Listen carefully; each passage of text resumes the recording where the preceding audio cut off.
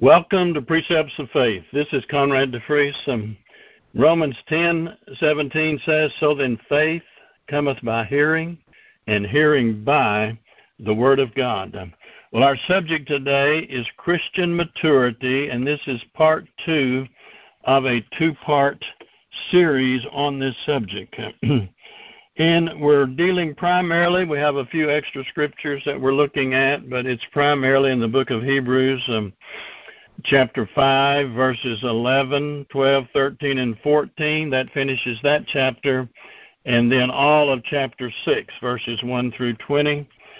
And we covered the last time in lesson 1, talking about how we believe that the Apostle Paul wrote the book of Hebrews for several reasons. We didn't go into those reasons. But he stopped. He was telling about Jesus, our high priest, is greater than the Old Testament prophets, than Moses, than Aaron, than Melchizedek, and so on. And then he suddenly stops in Hebrews chapter 5, verse 11, and begins to talk about the regression of the Hebrew believers, the Hebrew Christians there in Jerusalem, how that they're not really ready for these deeper things. They've gone back to the milk instead of the meat. They had matured, but they have regressed. And he's talking to them all through the end of chapter 5 there and all through chapter 6. And he's just telling them what to do, how he's encouraged in them that they're going to get straightened out and get back to really moving for God, and how God will use them. And he says, if God will permit, and we know that in chapter 7 of Hebrews, God does permit, and he continues to really go into the revelation and deeper understanding of Jesus Christ, our high priest. And so God does permit him to go on and to continue writing by the Holy Spirit in this revelation of Jesus Christ, our high priest. So I want to just look briefly, Hebrews chapter 5, verse 11, of whom we have many things to say, and hard to be uttered, seeing ye are, or ye have become, dull of hearing.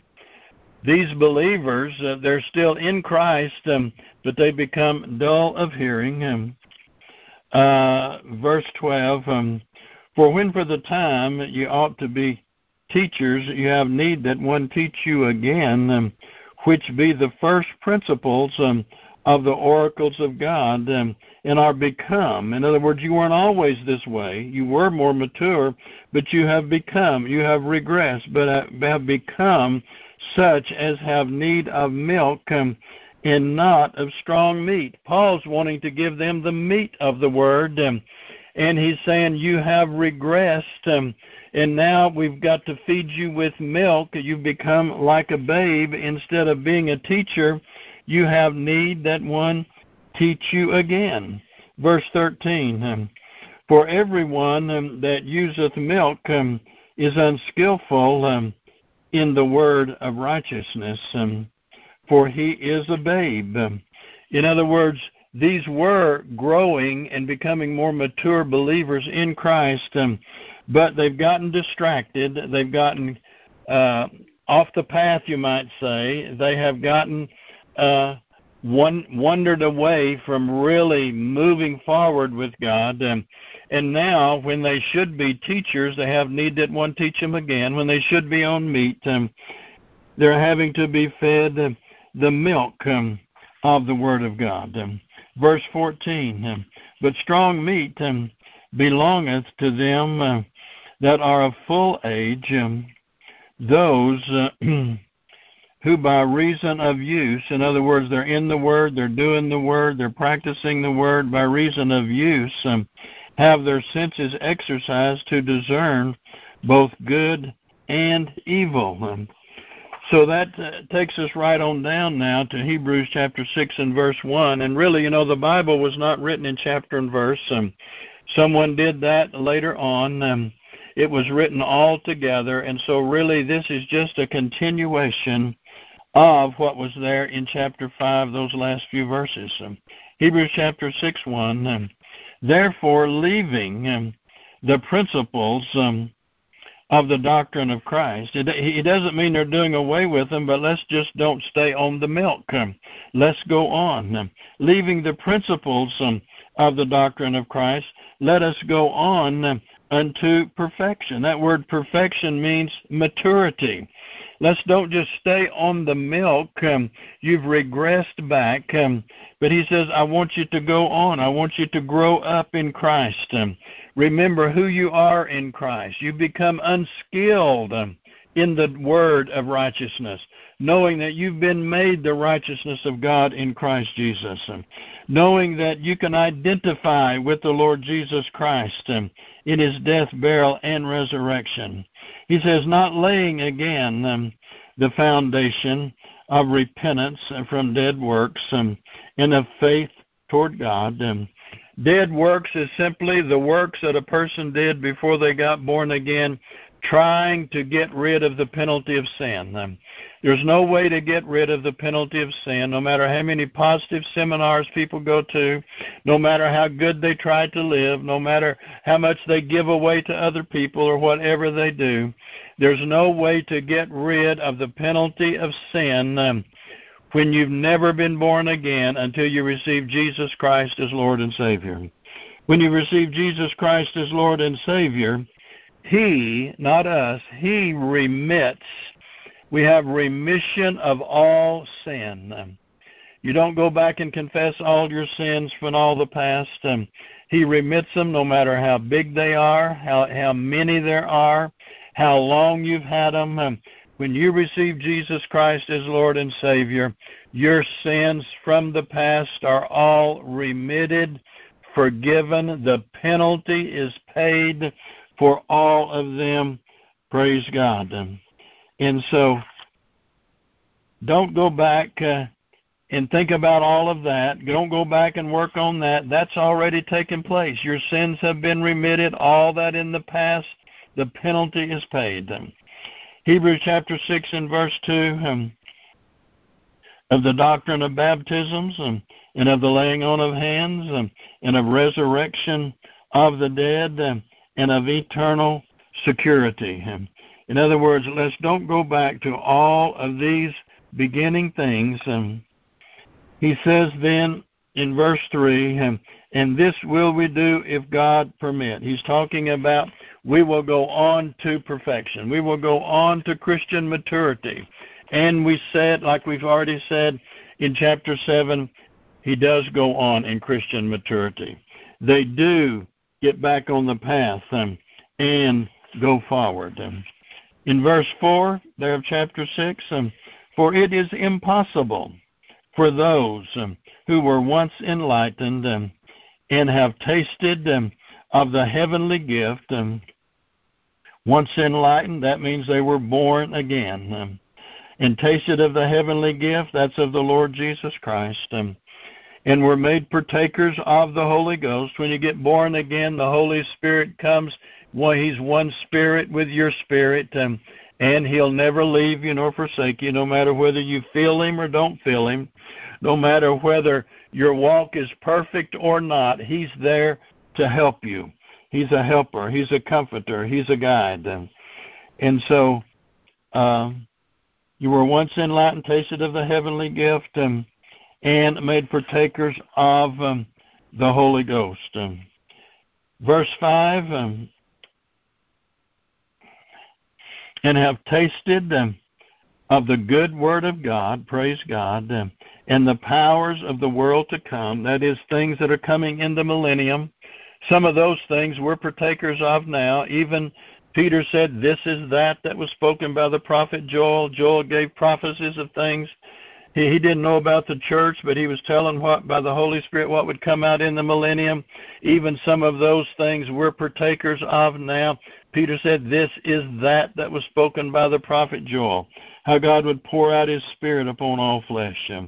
So we're partaking of some of those things that are even prophesied in the Old Testament that would take place coming in the world to come, that is, in the millennium. Verse 6, if they shall fall away. That word fall away means to slide to the side, to wander. It's two Greek words, para, pipto, to step off of the path that they were on, to renew them again to repentance. That is to get born again, seeing they have crucified to themselves the Son of God afresh, and put him to an open shame. A person can only get born again one time. After that, God tells us if they get off the path, if they miss the mark, what they are to do. But in this particular scriptures that we're dealing with in these two sessions, two parts, we're talking about Christian maturity. We're talking about Christians. We're reading and learning out of the book of Hebrews. How that those that had gotten born again had begun to wonder. There was a great time of testing. There was a lot of persecution going on. And he is writing to them, praying for them to get back on the path, get back in the Word, get back in fellowship with the Lord. Now, beginning here in verse 7, he gives us some analogies to help them know what to do. He said, for the earth which drinketh in the rain that cometh oft upon it, and bringeth forth herbs, meat for them by the which it is dressed, he says, receiveth blessing from God. The earth here represents the believer. We are good ground.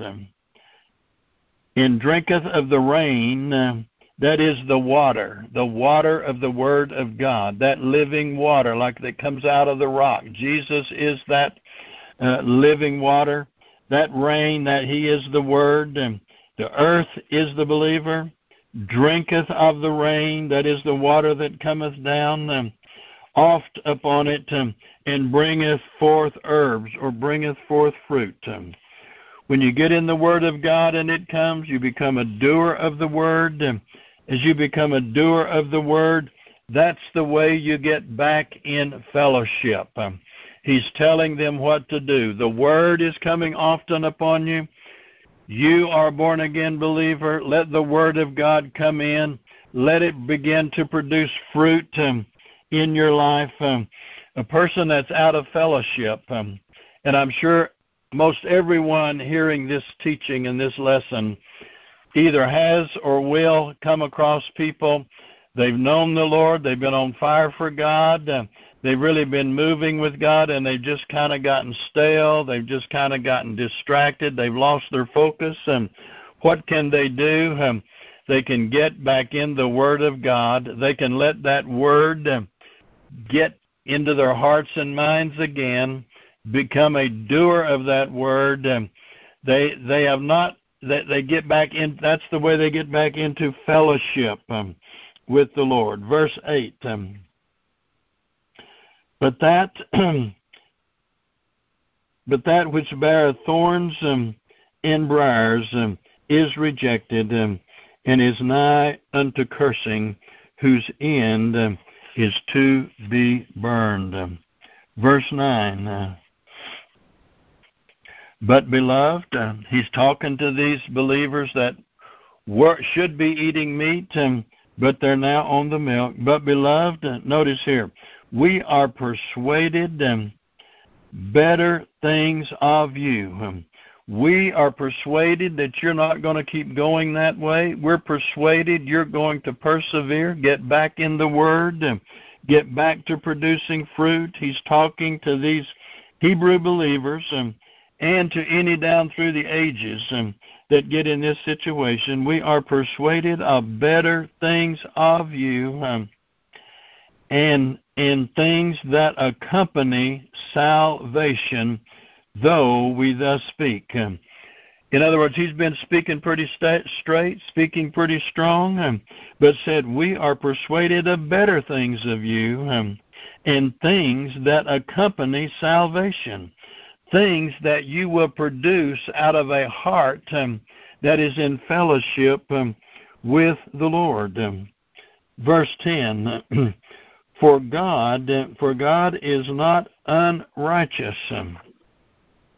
to forget your work and labor of love. God's not going to forget what you've already done.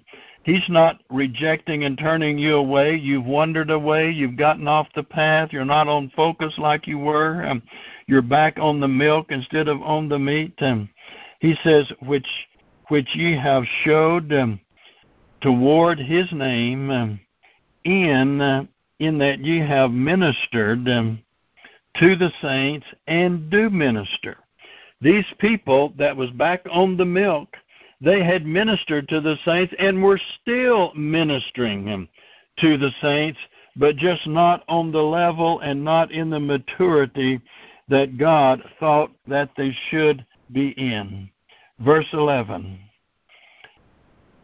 And we desire that every one of you do show forth the same diligence to the full assurance of hope unto the end. We are praying for you that you're going to be diligent, get back in the Word of God, get back to being a doer of what you already know to do, and that you're going to hold fast until the end. Verse 12, that ye be not slothful, but followers of them who through faith and patience inherit the promises. In other words, stay around people that are doers and obedient to the Word of God. Don't hang out with and fellowship with complainers and backbiters and accusers and murmurers, but because those people you can never satisfy. They'll always have something to complain about, something to murmur about, something they're not happy about. He says, but get around those who through faith and patience inherit the promises. And this is where he's going to talk about Abraham. In verse 13, For when God made promise to Abraham, because he could not swear by no greater, he sware by himself, saying, Surely blessing I will bless thee, and multiplying I will multiply thee.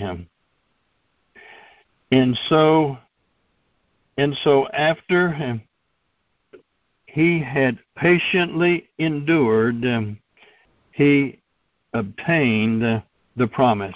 He's telling these, hold on. You may not see what you're looking for right now, but hold fast. God is faithful to keep his promises.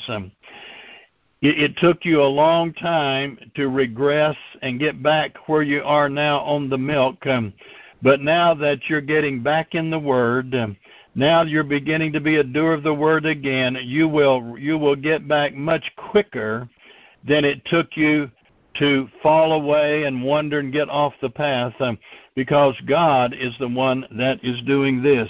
He will get you back in line much quicker. In verse 16, he says, For men verily swear by the greater, and an oath for confirmation to them, to them that an end, to make an end of all strife. In other words, men will make a contract or an agreement with another person to try to get rid of strife. But they may keep their word or they may not. But you know, when you get in agreement with God, God will always keep his word. He'll always do what he says. In Hebrews, then in the 17th verse, he says, Wherein God, willing more abundantly to show unto the heirs the promise to the to show unto the heirs of promise the immutability of his counsel, confirmed it by an oath. This is where God the Father and God the Son went into covenant together. That word oath means covenant. They went into covenant. This is where Jesus came and ratified the covenant with his blood on the cross.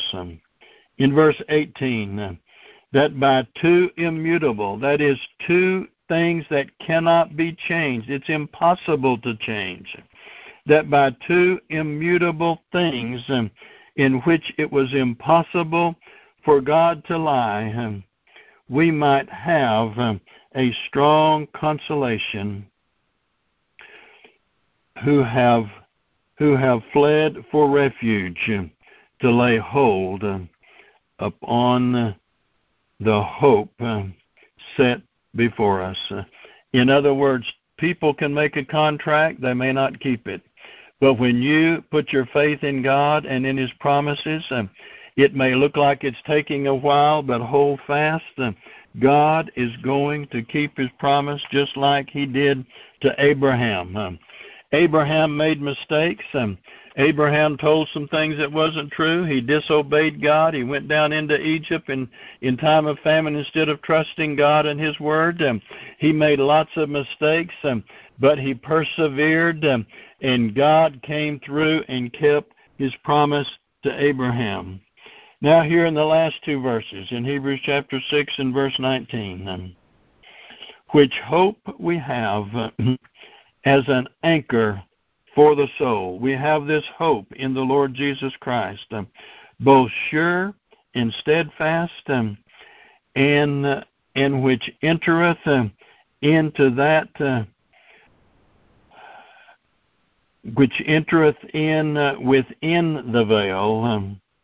Talking about the Lord Jesus Christ here, verse 20, he says, wherein the forerunner, talking about the Lord Jesus, he's our forerunner, wherein the forerunner is for us entered, even Jesus, made an high priest forever, after the order of Melchizedek. I want to explain these last two verses.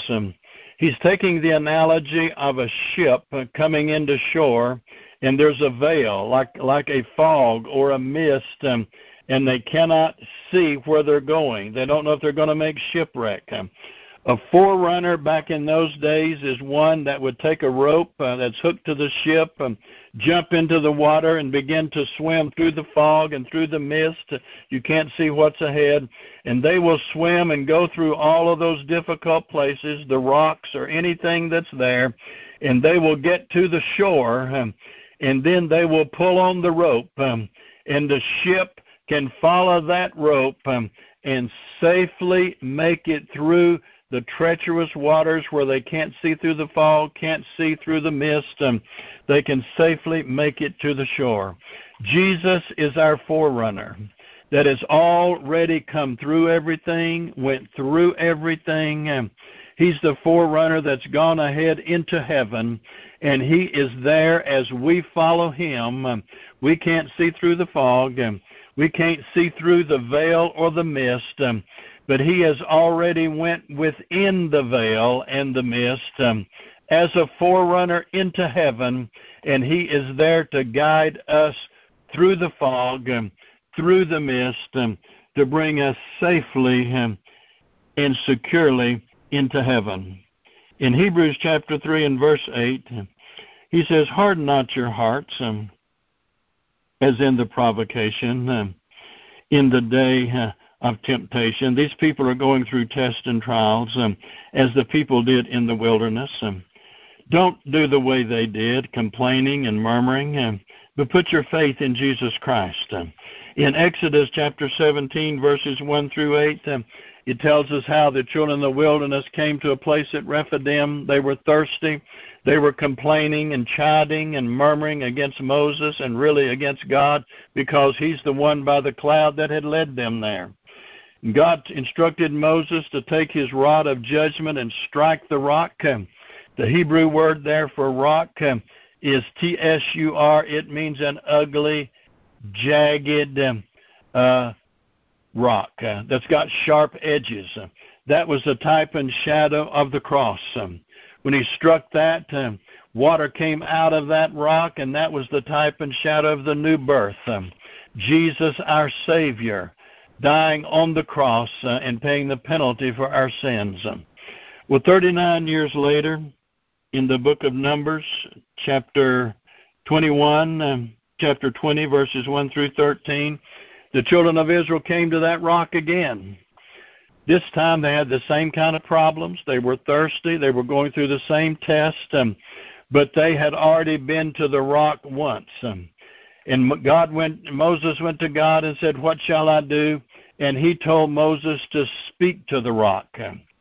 Once you're born again, you have the Lord Jesus with you. You're partaker of the Holy Ghost.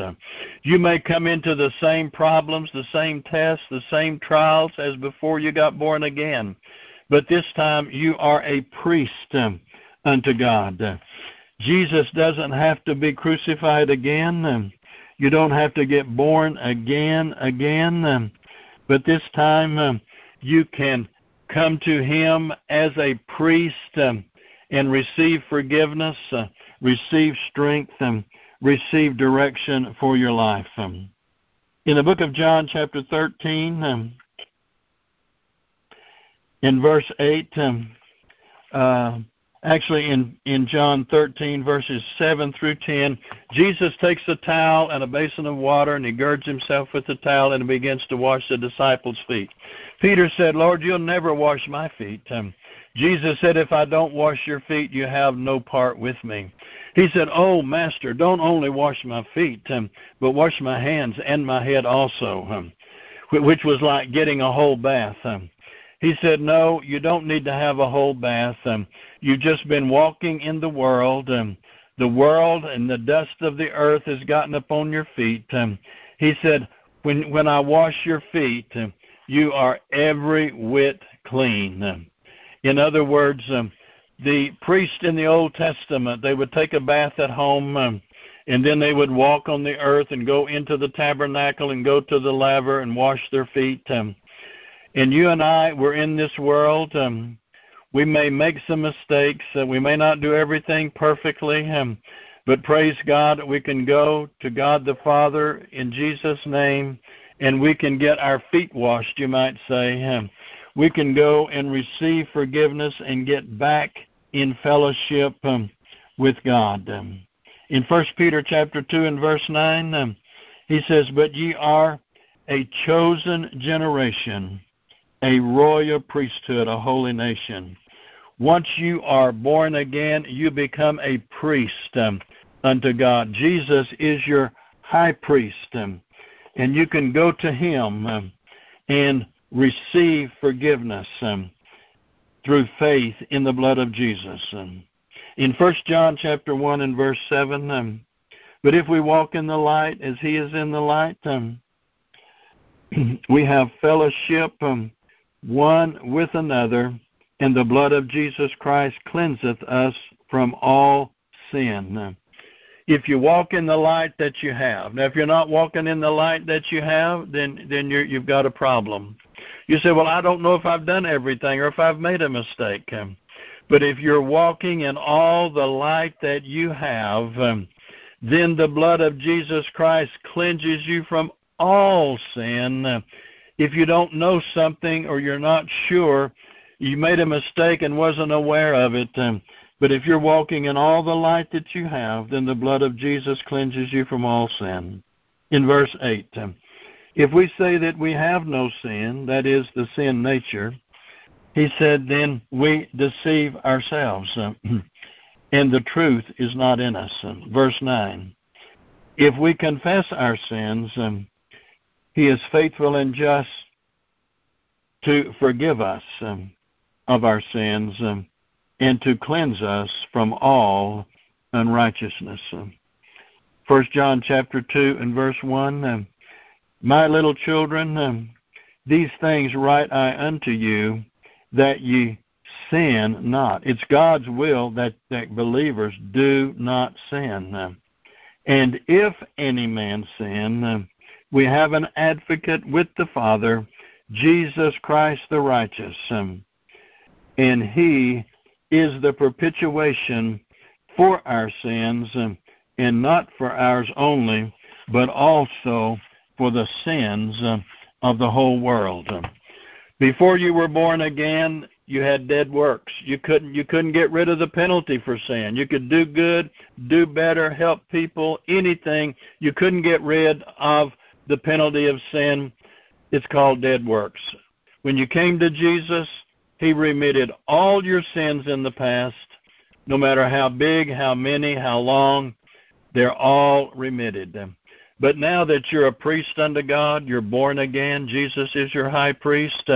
If you miss the mark, if you sin, you make an error and you know about it, then you as a priest go to the Father through Jesus, your high priest, confess your sin, and the Bible says He is faithful and just to forgive you of your sin and to cleanse you of all unrighteousness.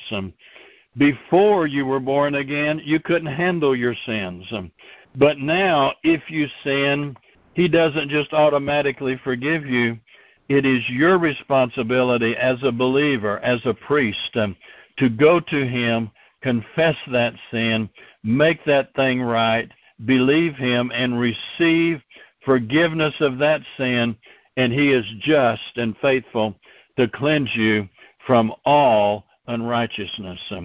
This lesson has been on Christian maturity, growing up, getting out of the baby stage. Quit the whining, quit trying to be so emotional in the center of attention and everything, but get back in the Word of God, be a doer of the Word, bring forth fruit, be a blessing to other people, receive forgiveness, don't sin, but if you do, go to Him, your high priest, and receive forgiveness of that sin. God is wanting the believers today to go on to Christian maturity. He's got many things He wants to reveal. He's got much deeper things. He's got more meat. He has got revelation of Himself. He is wanting more and more to give you more and more so He can use you more and more.